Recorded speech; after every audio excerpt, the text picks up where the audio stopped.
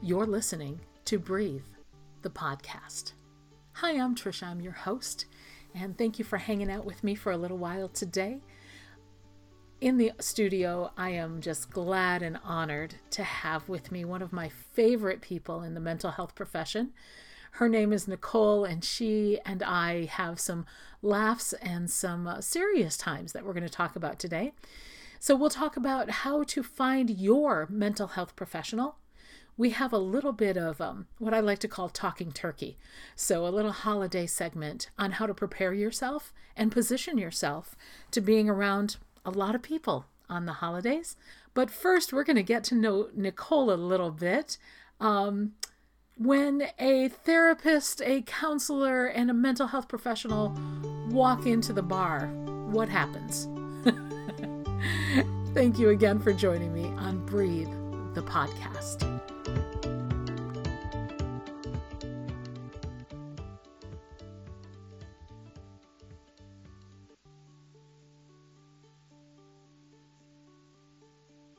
Are you comfortable? Yes, I am. You look like you need a blanket. I do. That would be very nice. So what I really want to know is how you came to become a mental health therapist professional, licensed social worker. What really? Started. Yeah, there was a point. We don't have to go that far back, okay? No, but there was a point when you said, this is the career I want to go into. What did that look like for you? I don't think I actually realized it until I was like already kind of there. You know, like 18, 19, when you're still trying to figure out all the different career paths that you can take. So I was like human resources or being a lawyer. That was a far stretch. But I always just like wanting to help and talk to people. And then social work was presented to me and I was like, that would be very interesting. And so I went into that. And then I got my bachelor's as a social worker and did case management. Are you familiar with case management? I mean, more than I want to be. So like going to people's houses and getting all their needs met that way. But I think what I found was that I was doing a lot of like more in-depth work or wanting to get to know them on a different level and why their behaviors are this way or what's preventing them from doing things on their own. And so then I made the decision to go back to get my master's. Nice. Yes. Beautiful. So there wasn't like some, traumatic thing in your life that you were like, okay, I connect with this so much. No, there really wasn't. But I think once I found it, then I was able to start connecting the dots on like how my life, I guess, kind of led me in this direction. Of like always wanting to help people and kind of like looking at the deeper, more in-depth picture, I guess you would say. Nice. Yeah. So, and how long have you been in this field? Since 2013, so about 10 years now. Wow. Yeah. And you're still here, so congratulations. Thank you. I mean, post-pandemic, right? Like all the healthcare industry is like, so I just want to thank you, any healthcare worker that's out there right now, because that survived COVID. Seriously, it was challenging, and it still continues to be. Mm-hmm. I mean, it really. Congratulations to all humans, right? For surviving, yes, being here. So that's amazing, but I know that was just such a crux in the steady, here we go, this is what we're doing day to day. And I can't even imagine coming out. I mean, the caseload's got to be huge. Well, I think that was an issue with everybody was, I think that need for mental health treatment just really expanded at that point. Yeah. And as people that want to help, we're like, yes, come in for services. And then it's like, okay, how do we manage this and provide the best care to people if we don't have the resources or the manpower to do so? Yeah. So in Michigan, at least the last statistic I saw was that there are like some 300 to 350 people who need mental health care at some degree or another for every one practitioner. Yeah. How do you fit that into 40 hours a week? Yeah, it's not possible. That is wild to think about how many people are out there that are not getting help. What is the single most important thing we can do as a society to help that heaviness, that weight of the need for mental health care? The single I know there's most one. important thing. There's one. That's such a hard right question, because I don't think there's one thing that's going to fix it. I feel like there has to be a combination of things Absolutely. that Certainly. happen. I realized that was a facetious question. Did you? Yeah, I just wondered how you'd take it. You're doing pretty good right now. No tears. We're doing good. We're doing really good. I'm really holding back. The single most important thing. So I think one of the biggest things is like cost. Mm-hmm. Mm-hmm. Mm-hmm. And I see a lot of issues with insurance companies Yeah. and coverage. And if there is only one therapist to every 350 people, then we have a bigger issue. And maybe it's, lower college tuition for people to go and get their degree in social work. I don't really know. I just want to throw in an amen and a preach the right there. That's There you a go. really good place, and some government issues that could maybe help people become therapists sooner without maybe having to go to all the work that Trisha's going to face in a couple of years. But anyway, don't worry about that right now. We're not worried about that right now.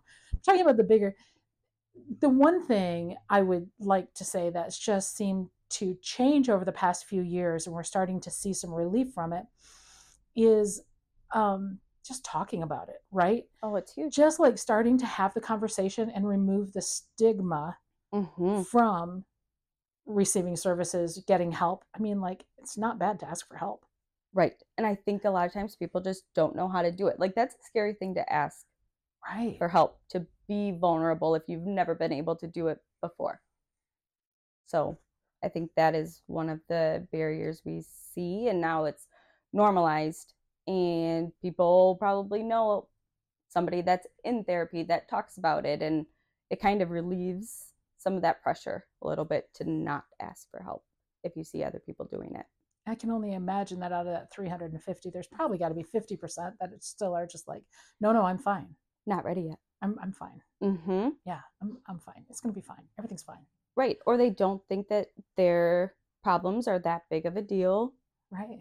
I see a lot of times people think that like they're betraying maybe like family members or their partner if they go and talk about it to somebody else. Yeah. So there's all these ideas that kind of keep people from coming into. Can we talk about that for just a minute? Like, if you are in a situation where you feel like, I can't talk about this, for whatever reason, it's going to hinder my relationship with them, or just I'm not a person who gossips, right? I mean, that's got to be, I think that's part of the issue in coming into conversation with someone in the professional world, and then finding like, but I'm not a gossip. And I'm just going to tell them my everything. I mean, how do we work with that? Yeah, how do you work with that? What are some of the things we can bring out? So I think that's just a false idea that's sometimes put into our head, and it almost keeps things very secretive. So it doesn't allow us to talk about things that affect us or things that might not feel right, and we don't know what to do with it. But if we're so scared to ask for help, then we're kind of stuck with it. And I mean, coming to therapy is not about gossiping or, wanting to turn on a family member. It's just about understanding how things affect you, and now how we're allowing those things to impact different parts of our lives. Talking about it is not gossip. There's confidentiality clause, right? There is. We cannot tell unless, do we have to go over this? Unless there's a risk of harm to someone else or to yourself. That's the only time. But that's where you would want someone to intervene. Correct. Because you probably aren't able to intervene on your own, right? Like, help me, I can't say it. I can't take myself to care, but maybe you can make a call for me. Sometimes we're at that point. And you know what? I just want to say that's okay too. Right. Like, it's okay. It's okay to recognize where you are in your journey and realize I need help and it's beyond what I can do. Right. You don't have the knowledge, you don't have the experience, or it's just been normalized for so long. Yeah. That it's really hard to get out of that mindset or that cycle.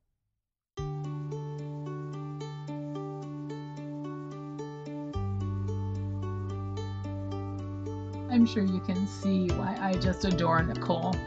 She is absolutely brilliant. And we'll have more from Nicole in just a few minutes. But as normal, this is the moment in our podcast where we actually take time to breathe, to consider yourself. So for this little practice, I'm going to ask you to put your one hand on your heart and the other hand kind of over your belly button and just check in. Check in with yourself. Is there anything that needs to be addressed? Are there stresses, worries, concerns? Are there missed opportunities for joy?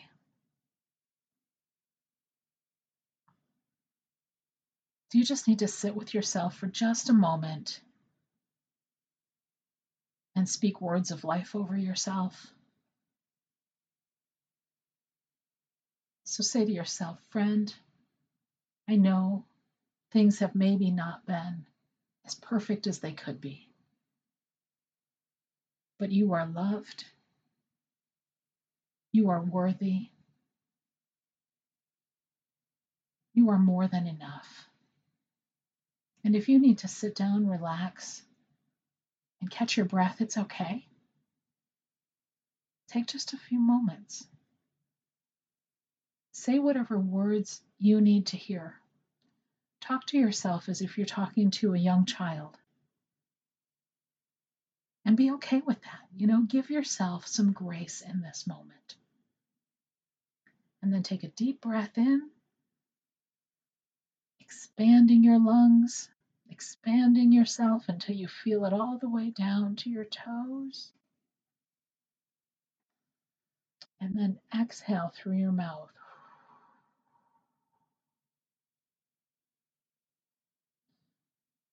Yeah, there you go. Good job. Do that as many times as you need to. And if you need to pause this right now because you just need to sit with yourself and tell yourself good things and how proud you are of yourself, take time to do that. You're listening to Breathe, the podcast. In our next segment, Nicole and I explore kind of the idea or concept of finding the therapist that works for you. So, your mental health professional.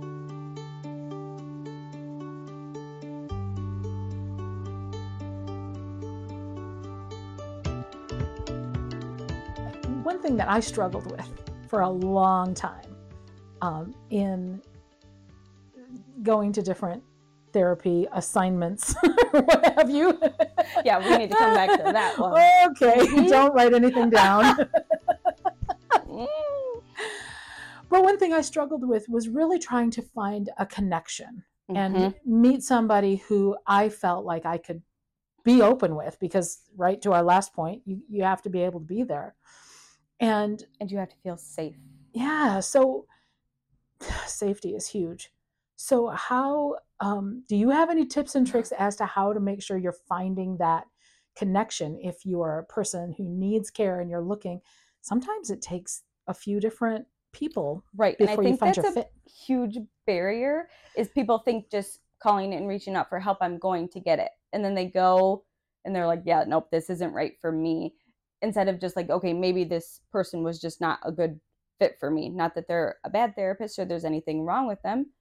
We're just not a fit for everybody, and you have to find that person for you. You have to go shopping for a therapist. It's not likely you're going to find it the first time. That's brilliant.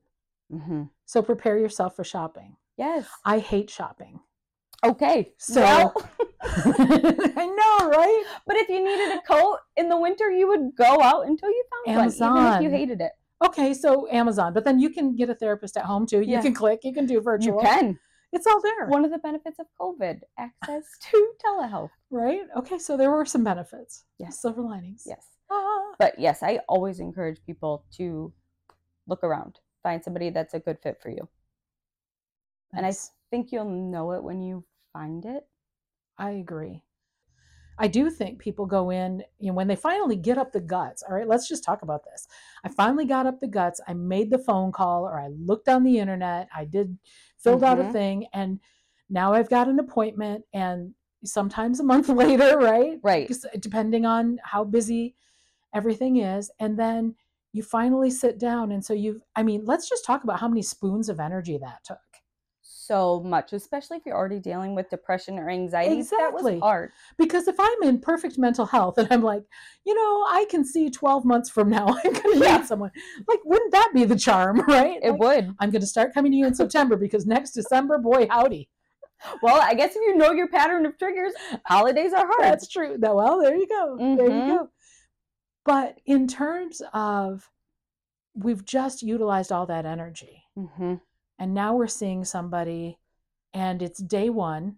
And let's be honest, I would say 90% of therapists on your day one go through the list that you have already triggered yourself filling out. Right. And it's heavy and it's weighty. And they're just, sometimes it can feel like they're checking boxes. Which a lot of times they are, though, right? Is that just necessary? I mean, we have to figure out what is going on. Are we going to be a good fit for you? Do your symptoms that you're experiencing, do we have the knowledge and experience to treat? But I think clients also can come in with that checklist too. Like, do you mark the boxes on what I feel like I need from a therapist? And it can go both ways. I think people just have to be prepared for, I guess, the work that goes into finding somebody that's a good fit, because it is a long-term commitment. Have I told you lately you're brilliant? All the time. You go in day one, and your checklist is almost based on feelings, right? Yes. So, do I feel like this person will help? Do I feel like we can have a trusting relationship? You kind of want to check your inner self too, like, do I feel unsafe? Right. Do I feel insecure? Calm, or do I feel anxious? If you're feeling anxious, like, it's just probably not going to work. Like, your body's telling you something that we don't feel super comfortable here.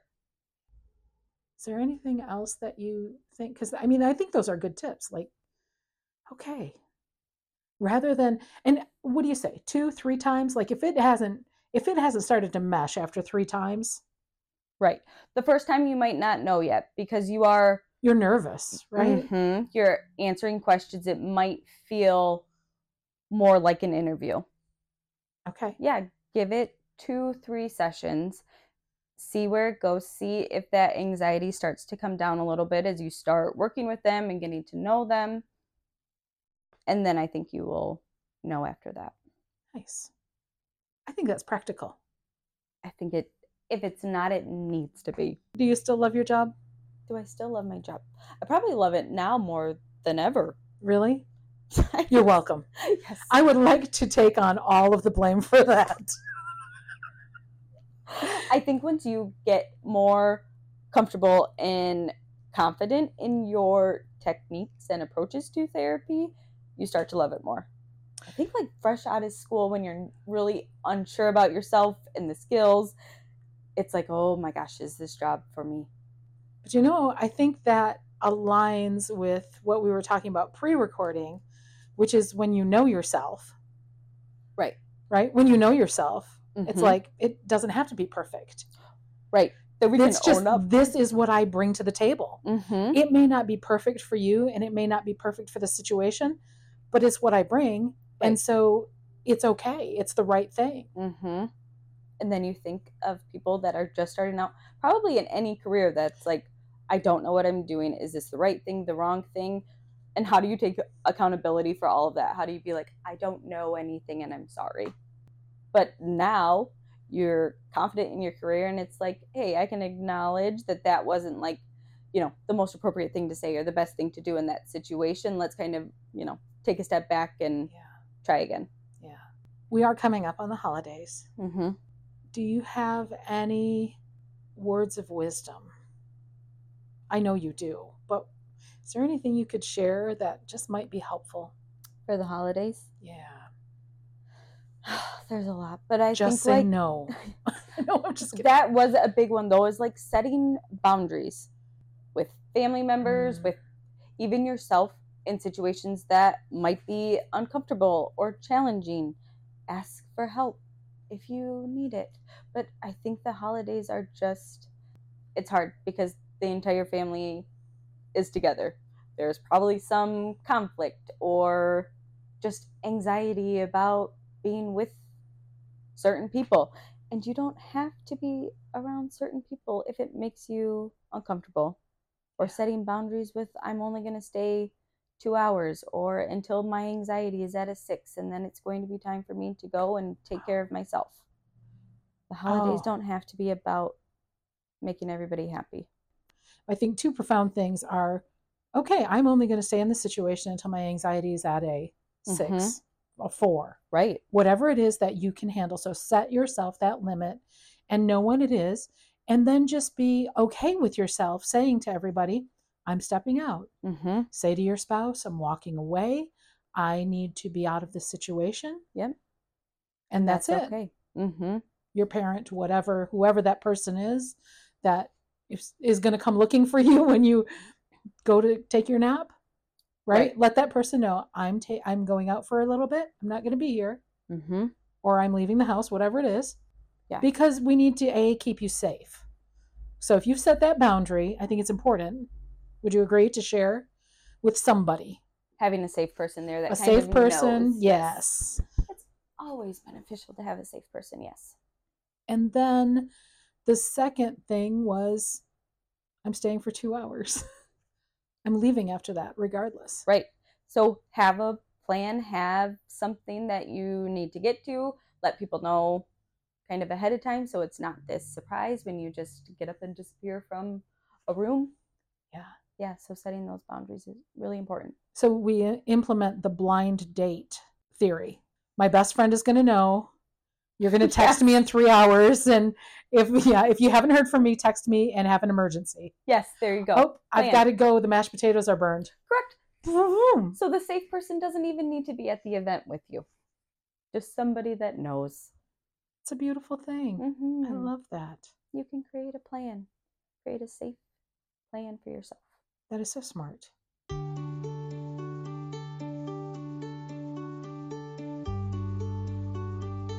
What fabulous information.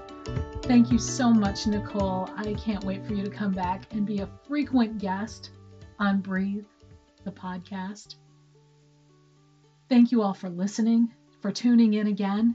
I appreciate you, and I thank you so much. Make sure you share this podcast with anybody who might benefit from it. Maybe somebody just, they're having a stressed out moment and they need to take a breath. This could be the very thing that helps them. So I appreciate your sharing, your liking, your following, and your being a friend. I would love to hear, are there mental health questions that you have?